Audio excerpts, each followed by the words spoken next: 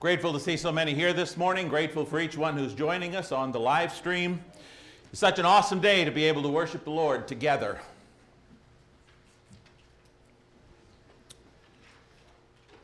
was a long time ago, but in 606 BC, the mighty Babylonian Empire came against, besieged, overcame, and ransacked Jerusalem. King Nebuchadnezzar instructed Ashpenaz, the master of his eunuchs, to bring some of the children of Israel and some of the king's descendants and some of the nobles, young men in whom there was no blemish, but good-looking, gifted in all wisdom, possessing knowledge and quick to understand, who had the ability to serve in the king's palace, and whom they might teach the language and literature of the Chaldeans.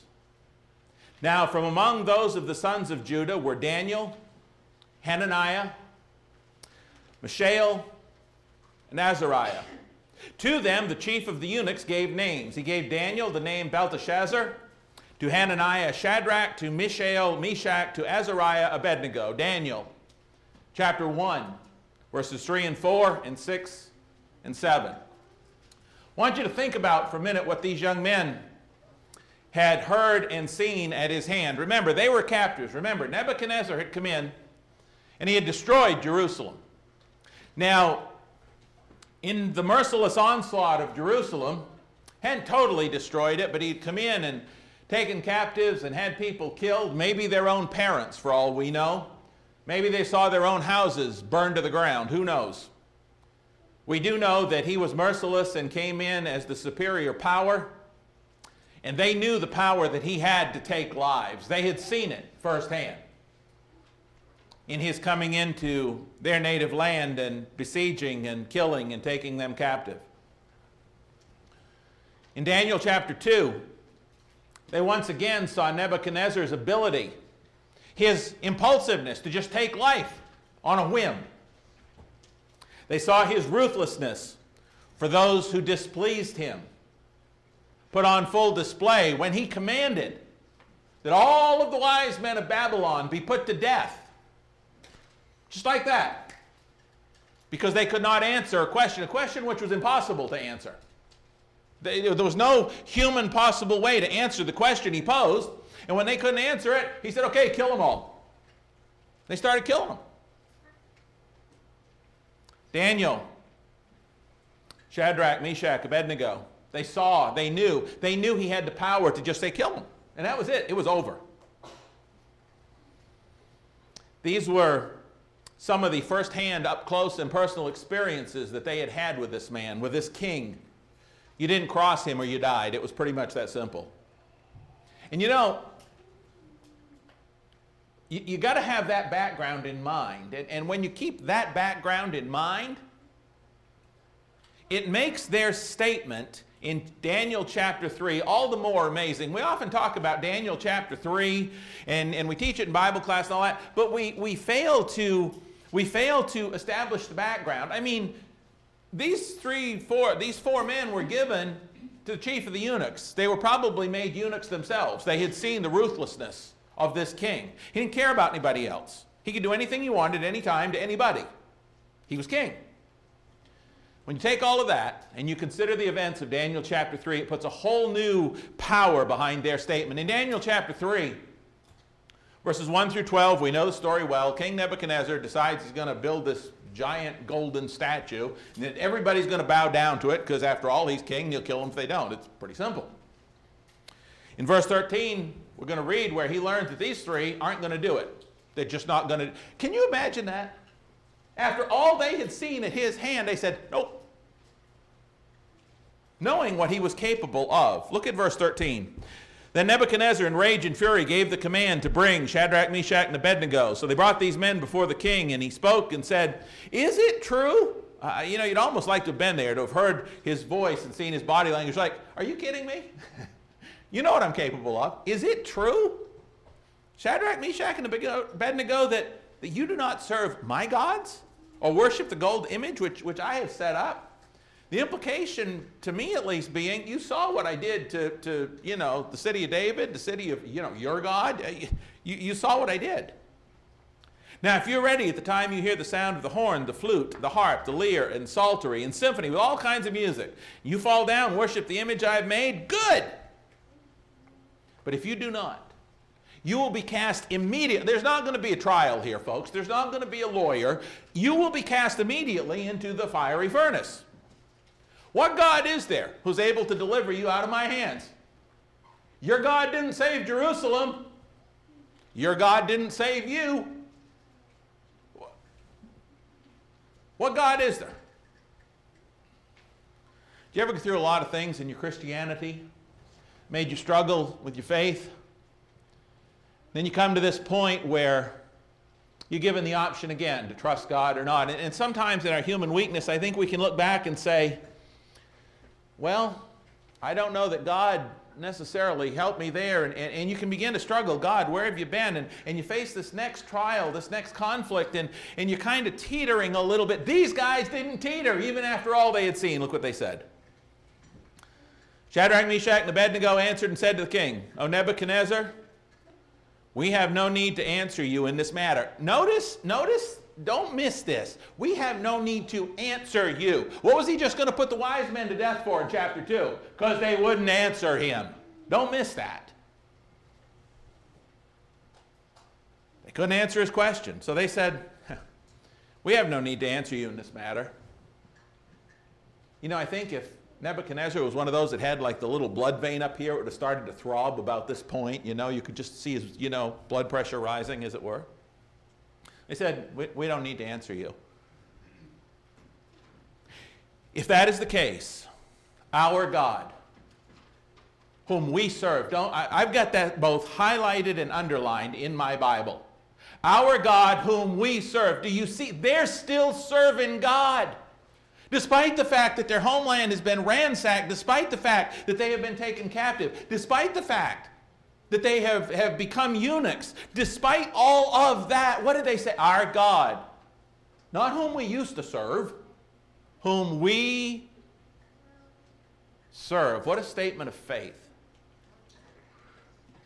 Is able to deliver us. Based on what, boys? He didn't save you in Jerusalem. We know our God. Based on what? You're still captives. We know our God. Our God, whom we serve, I love this verse, is able to deliver us from the burning fiery furnace, and he will deliver us from your hand, O king. There was nothing physical to say that was going to happen. Nothing. There wasn't some big cavalry around them. There wasn't somebody come rushing in. There was nothing on earth.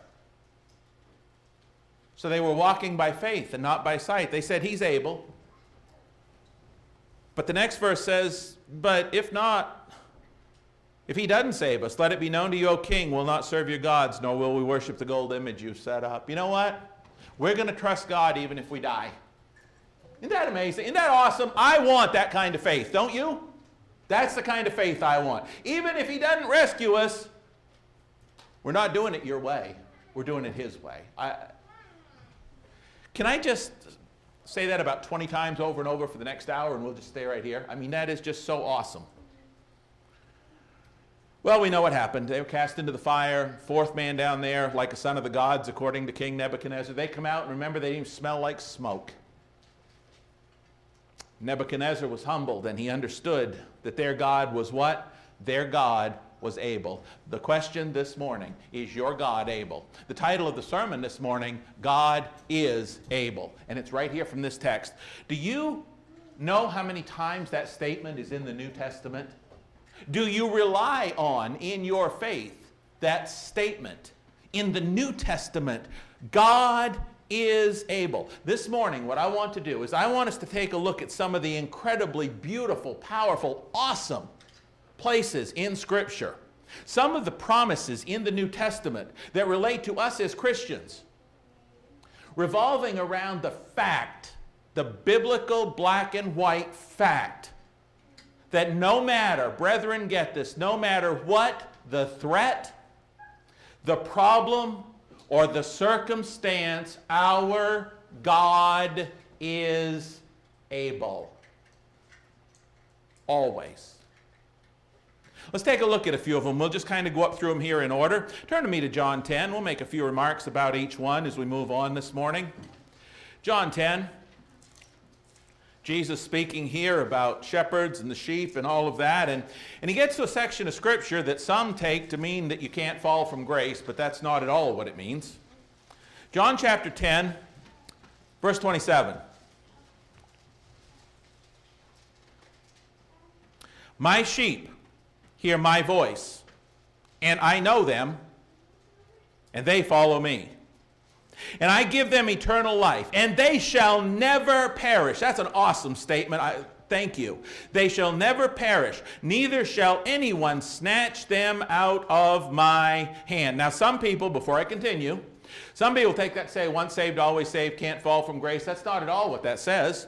Nobody will be able to snatch any of his disciples out of God's hand who, verse 27, hear his voice and follow him. Listen, if you hear his voice and follow him, are you safe if you follow him? That's what he's talking about. He said, those who hear my voice, listen to it, follow me, they can't be snatched. And they can't. Can we jump out of God's hand by not listening to him? But then he says this, my Father who has given them to me is greater than all, and no one is able. That's kind of a reverse of our original thought. No one is able to snatch them out of the Father's hand. Nobody is able to take you out of God's hand. Nobody. Nobody. Satan himself can't do it unless you allow him to. Now, you can allow other people to. But if you want to stay in God's hand and you want to listen to God and you want to follow God and you want to stay with God, nobody's able to snatch you out of his hand. Isn't that awesome? Why is no one else able to snatch you? Because God is able to keep you. He is able to keep you. Look in Acts chapter 20. In Acts chapter 20, beginning at verse 26. Again, familiar text. Paul talking to the Ephesian elders. In Acts chapter 20, beginning at verse 26.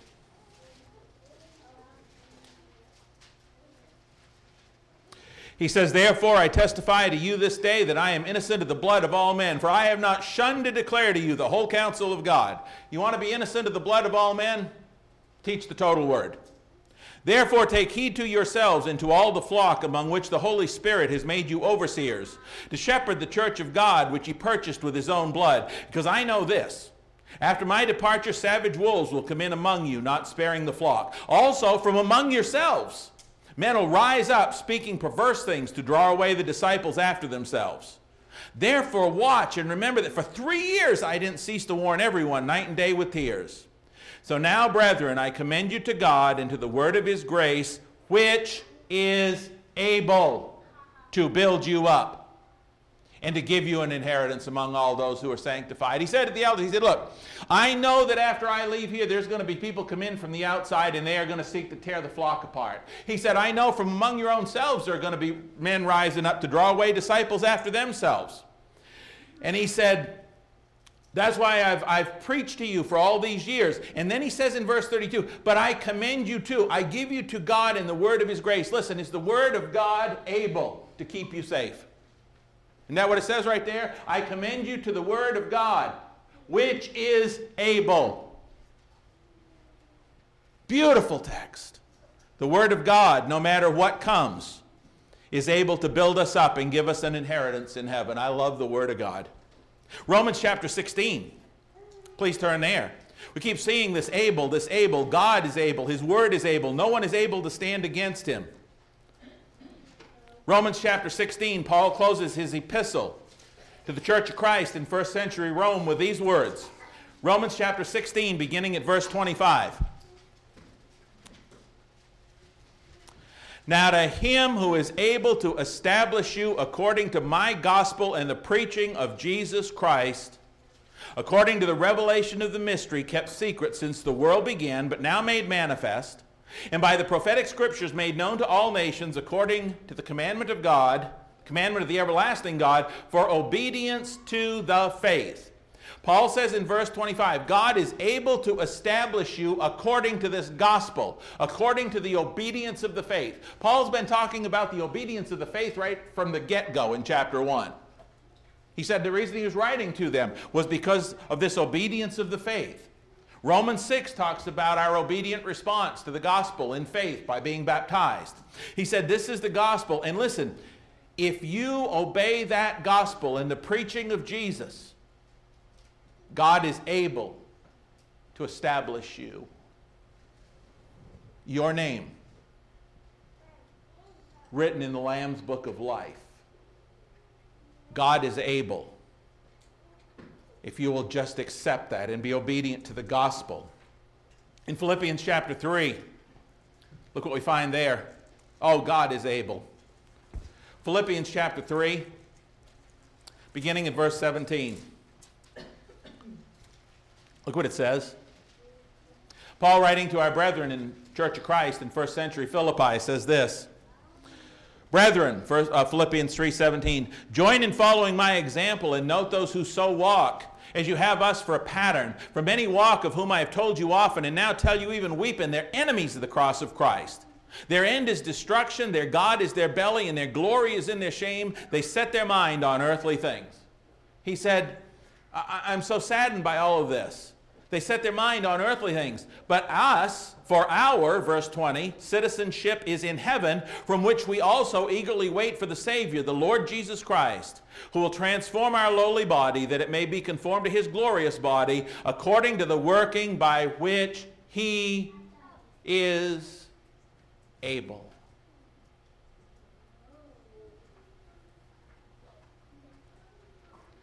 I've known of brethren who passed away.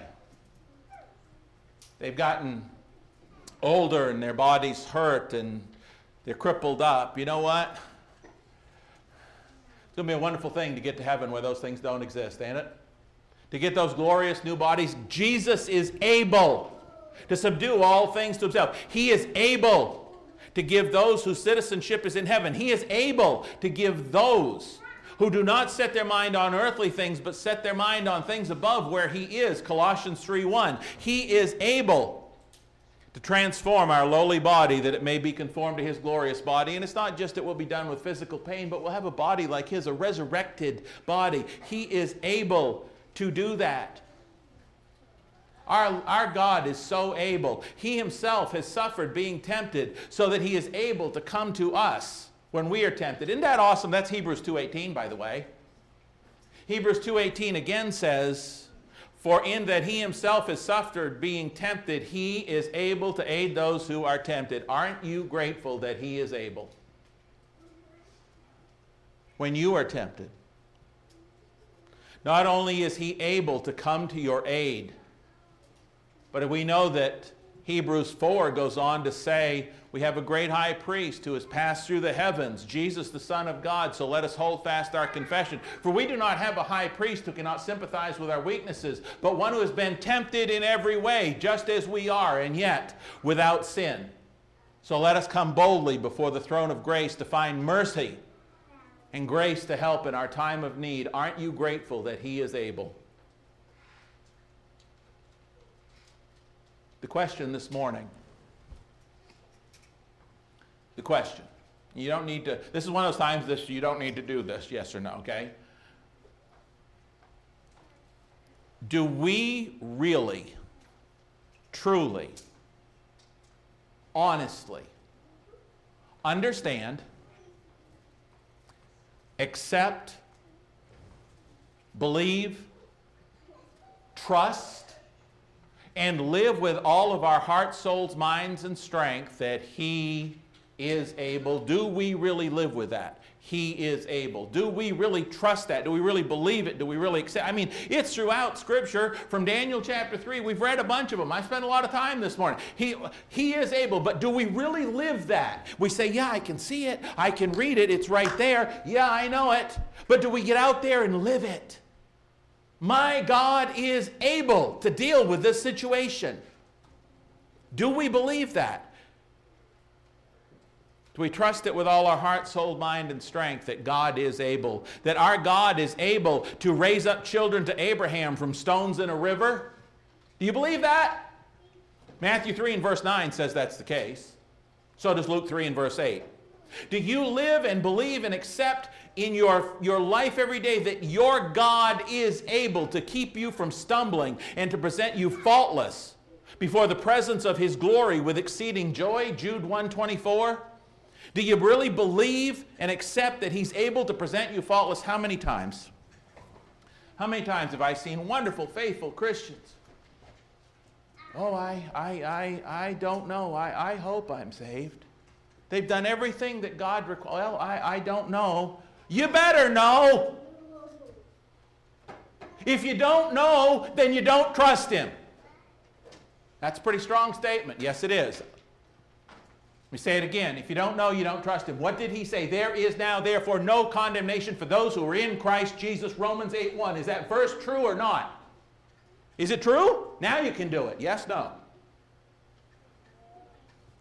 Now, I'm not talking about you can't fall from grace, but what I am talking about is if you're in the Word and you're walking by faith and you're walking in the light and you've been baptized into Christ and you've repented and you're trying to serve God every day despite your mistakes, can you still be sure of your salvation? Can you?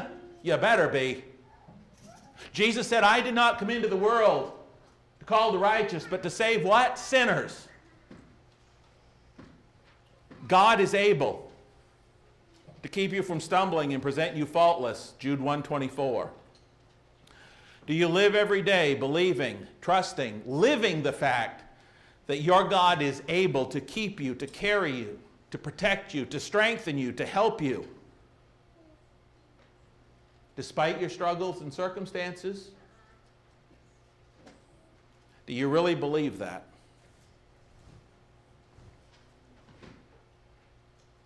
Apostle Paul did.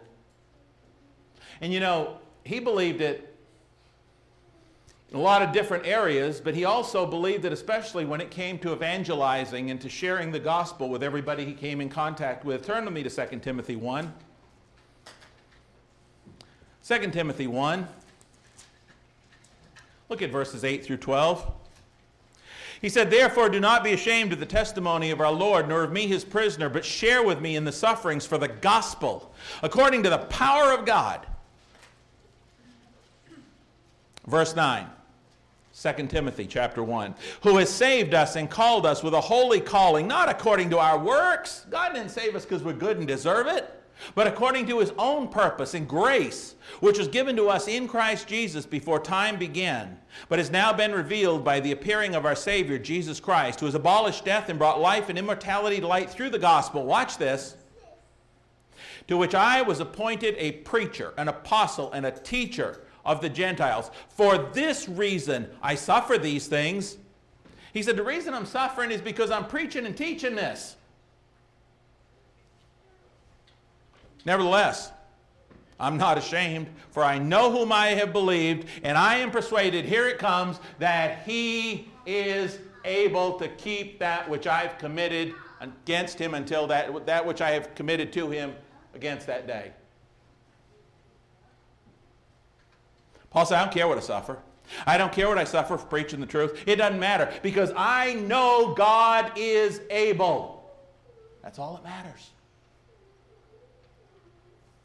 As I preach and teach and seek to share the gospel, he said, I know God is able. Do you believe that? You know, we're beginning to talk a lot more now about sharing the gospel, about evangelizing again, about talking to everybody we come in contact with, like Paul did in this text, preaching and teaching. Our theme for this year, 2021, is one more than 2020.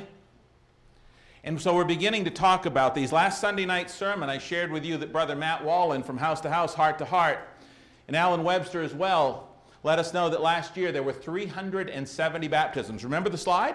Remember? That came from House to House, Heart to Heart. They had more baptisms this year as a result of House to House, Heart to Heart than they have ever had. And they said the reason is people are looking for the gospel in times with COVID and all of that.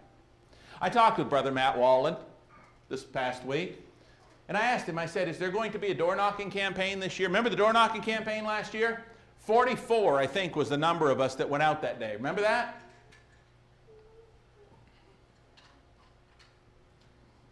I said, year before last, I said, is there going to be another one? He said, I believe we're going to. You know what? If there is, we need to see a lot more than 45 people ready to go knock doors for the Lord Jesus Christ.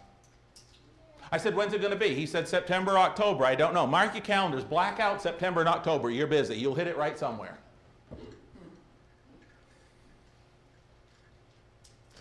This week's bulletin, and also in the announcements, it was announced that Rob Whitaker, Sunday and Monday, March 27th and 28th, is going to be at the Coweta Church of Christ. Let me read this to you. Dear Chouteau Hills Church of Christ, greetings from house to house, heart to heart in the Jacksonville Church of Christ. You're invited to a special event that we have planned in your area. On March 28th and 9th, we will host a free workshop for churches desiring to grow. Is that us or not? Do we desire to grow?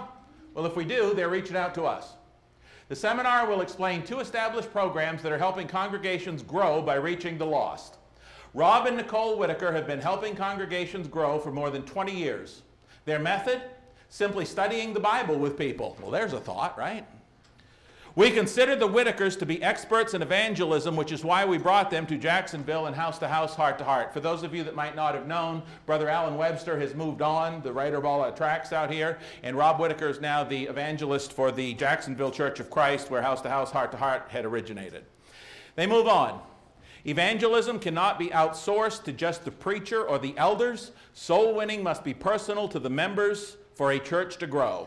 During this seminar, Rob will share the proven ideas that individuals can use, as well as a step-by-step church plan he has used to reach nearly 200 souls. The seminar will be hosted by the Coweta Church of Christ, but is for all congregations within driving distance. The seminar will address questions like these, and this makes me want to just sit down and pray. Listen to this. The seminar will address questions like these. We are losing over 100 congregations and 15,000 members each year. What can we... Did you hear that? Did you hear that? Every year, the churches of Christ are losing 100 congregations and approximately 15,000 souls. 15, 0, 0, 0, not 100,000. What can we do? That's one question that will be answered. Most of our members would not, number 2, most of our members would not be able to study the Bible with a friend if they were asked. Where do we start? That's a question that will be answered.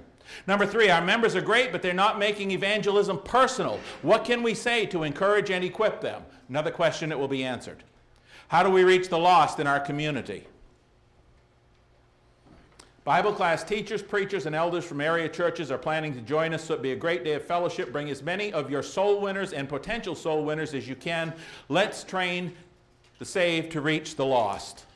Is our God able to help us to reach the lost in Chouteau? Is he or not?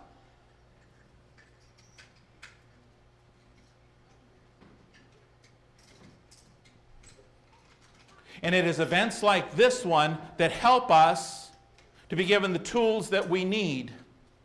I want to spend the rest of the lesson looking at some Bible passages which include the phrase, God is able, specifically tying them to our personal evangelistic efforts. Begin with me in 2 Chronicles chapter 20. 2 Chronicles chapter 20. Say, well, that's a strange place to talk about evangelism. Yeah, I know. But it's got the phrase in it, and we'll apply it. Don't worry about it. We truly will. 2 Chronicles chapter 20. As you're turning there, let me set the circumstance. There is a great multitude that is coming against God's people. And God's people fear this great multitude, and so they set themselves to seek the Lord. 2 Chronicles chapter 20, beginning at verse 4, says, So Judah gathered together to ask help from the Lord, and from all the cities of Judah they came to seek the Lord. Then Jehoshaphat stood in the assembly of Judah in Jerusalem in the house of the Lord before the new court and said, O Lord God of our fathers, are you not God in heaven? And do you not rule over all the kingdoms of the nations? And in your hand is there not power and might, so that, here it comes, no one is able to withstand you. No one's able to withstand him, because he is able to withstand all. And they realize that. And they're fearing this great multitude and what's going to come against them. Look at verse 12. O our God, will you not judge them? For we have no power against this great multitude that is coming against us, nor do we know what to do, but our eyes are upon you. Verse 15. The prophet says, listen, all you of Judah and you inhabitants of Jerusalem and you, King Jehoshaphat, thus says the Lord to you, don't be afraid nor dismayed because of this great multitude. For the battle is not yours, but God's. Now, that doesn't mean they didn't have to do something. The battle was God's, but they still had to do something. Tomorrow, go down against them. They will surely come up by the ascent of Ziz, and you will find them at the end of the brook before the wilderness of Jeruel. You will not need to fight in this battle, but they still had to do something. Position yourselves, stand still, and see the salvation of the Lord who is with you. O Judah and Jerusalem, do not fear or be dismayed, but tomorrow go out against them, for the Lord is with you. Was God able to give his people victory? Yes or no? Yes. Did God give his people victory? Yes. Is God able to give us victory in winning souls to him? I hope so. No, I don't hope so. I know so. Yes, he is. His ability, his ableness doesn't stop at evangelism. So knowing that God was able, what did they do? Well, first thing they did was sought him in prayer. What do we need to do if we're going to evangelize? First thing we need to do is talk to God about it. What was God's answer? Do not be afraid nor dismayed because of this great multitude. Brethren, we are vastly outnumbered in this town, aren't we? About 2,100 members in Shodo, 2,100 people roughly in the town, and on the best of days, we're probably 140 members. Is that pretty good odds to being outnumbered? 140 to 2,100? Yeah, we're vastly outnumbered. In the schools that you young folks attend, in the businesses that that we frequent, everywhere we go, we're in the minority. Yep, there's a great multitude out there that we're trying to get the gospel to. Some of them already have their own belief system. But God gave them victory here, didn't he? You can read the rest of the chapter when you get home, but you take my word for it now. Yes, he did. But here's the key. Here's the total key. Would they have had that victory if they had not gone and positioned themselves where God said would they have had the victory? No, because God said, you go down there and if you go there and do this, I will do this, right? What did the total victory which God was both willing and able to give them depend on from them? Go. That's it. 2-letter. Go. Go. Position yourselves. Do not fear or be dismayed. Just go. Go out. That's what he said. I just read it. Same as in Exodus chapter 14 and verse 15. When the Israelites are getting ready to go through the Red Sea, the Lord said to Moses, why do you cry to me? Tell the children of Israel to go forward. What's God saying? And I brought this up before. God says, I'm ready. What are you crying to me for? You tell them to go. I'm ready. You just got to get them moving, and I'll take care of it. Here he says, you got to go. You got to position yourselves. And in the same way that they had total victory in 2 Chronicles 20 because they did go,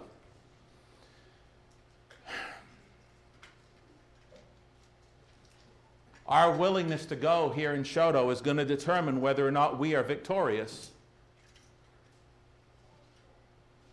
What is the total victory that God is willing and able to give us here in Shodo depend on? Depends on us. Depends on whether or not we're willing to go with it. Matthew 28, 19 and 20. We know what it says.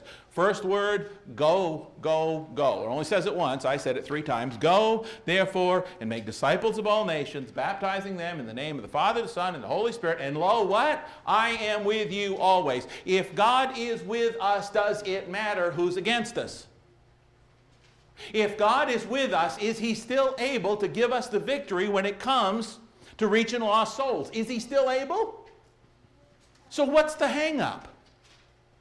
Answer, it's not God.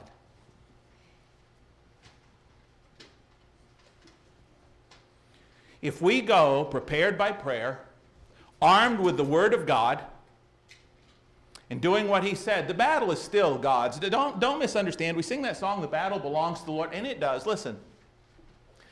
In 2 Chronicles 20, did the battle belong to the Lord? Did he win the battle? Yes.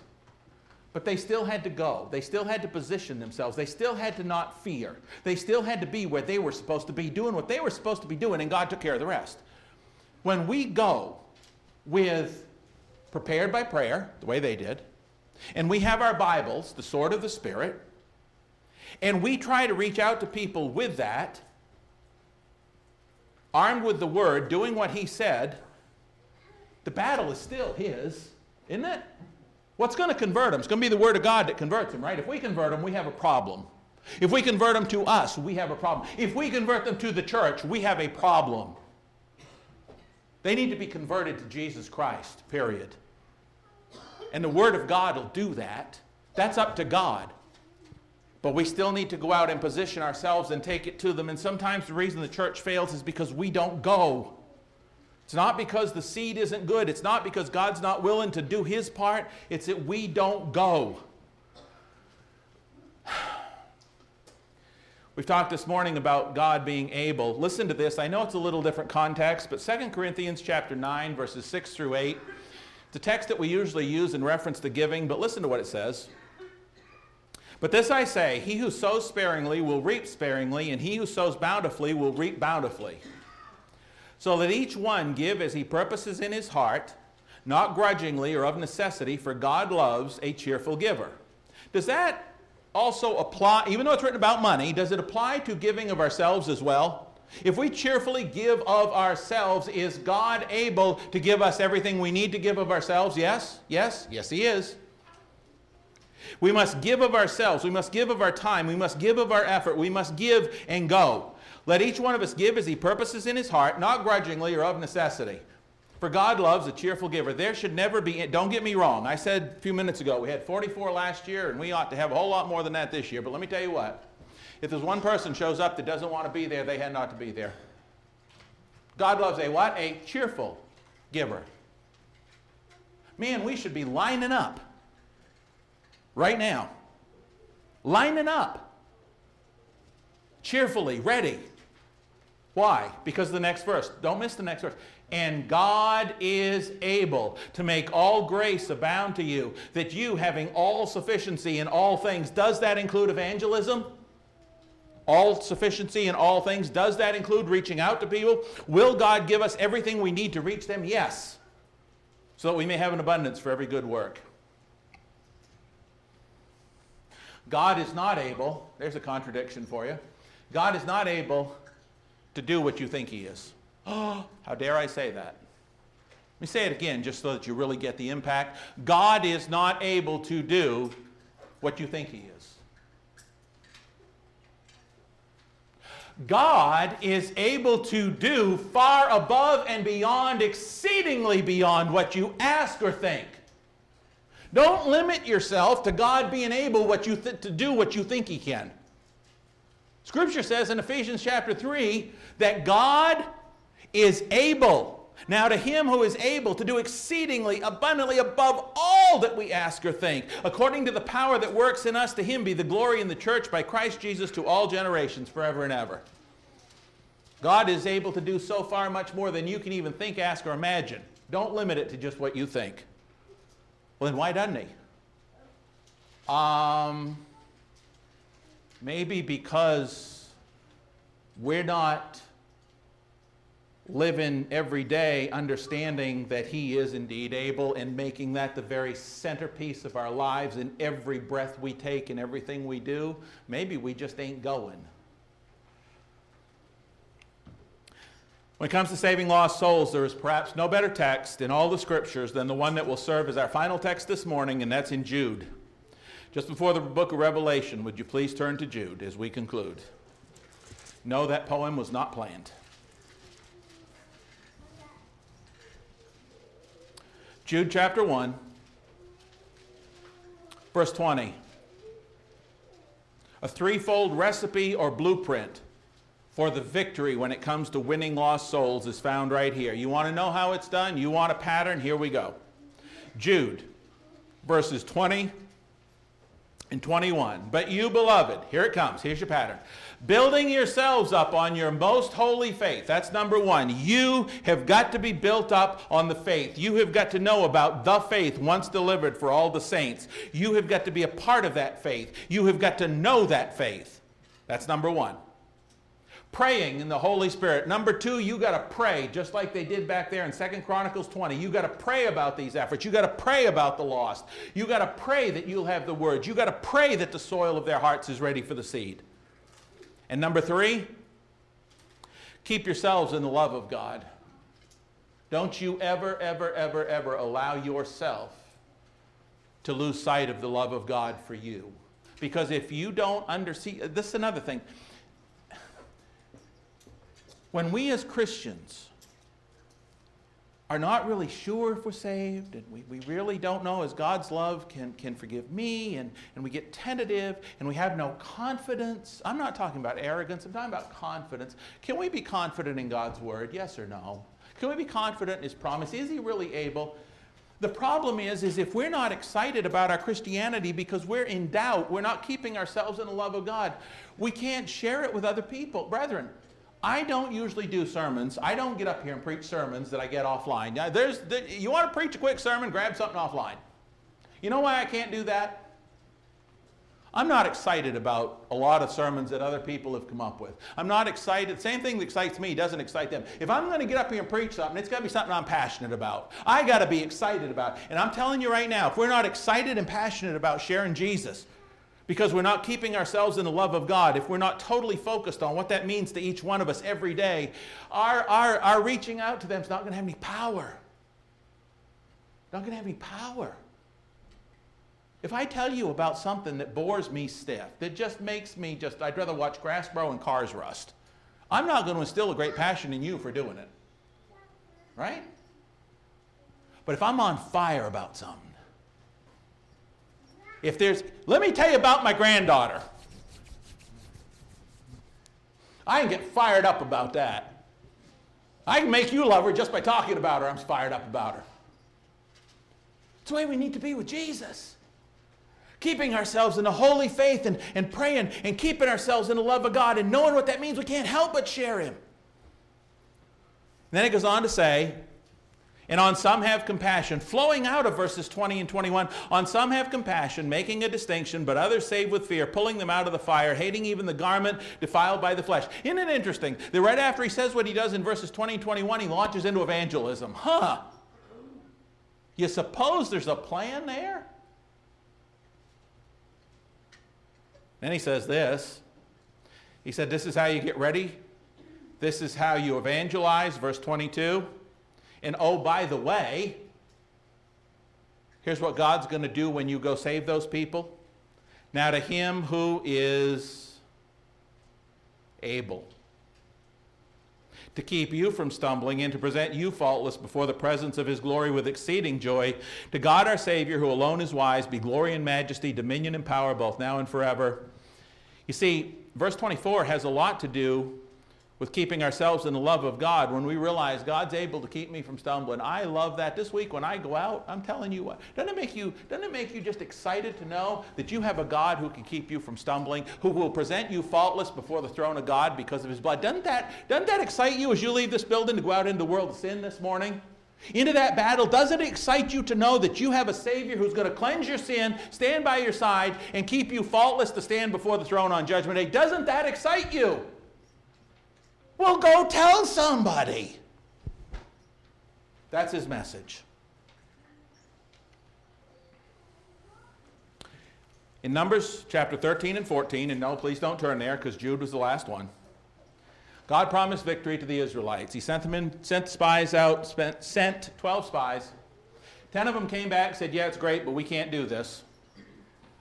2 of them came back, Joshua and Caleb, and said, oh yeah, we can. God said we could. We can go do this. This week,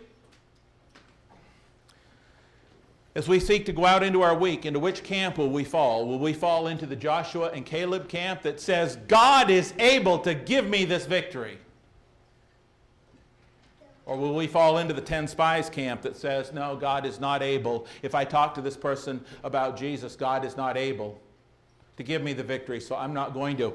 Are we going to fall into that other 10 spies camp that says, no, I know God is great and awesome, and I've seen what he's done before in my life, like they knew what he'd done with Pharaoh, but I just don't dare to speak to this person about God because they might not like me, or they might cut me out of their social circle, or they might defriend me on Facebook, and I can't have that, so I'll just keep quiet because God is not able to give me the victory. God is not able to keep me content and happy even if I lose this friend because I try to save their soul. God's not able to, so I'll just...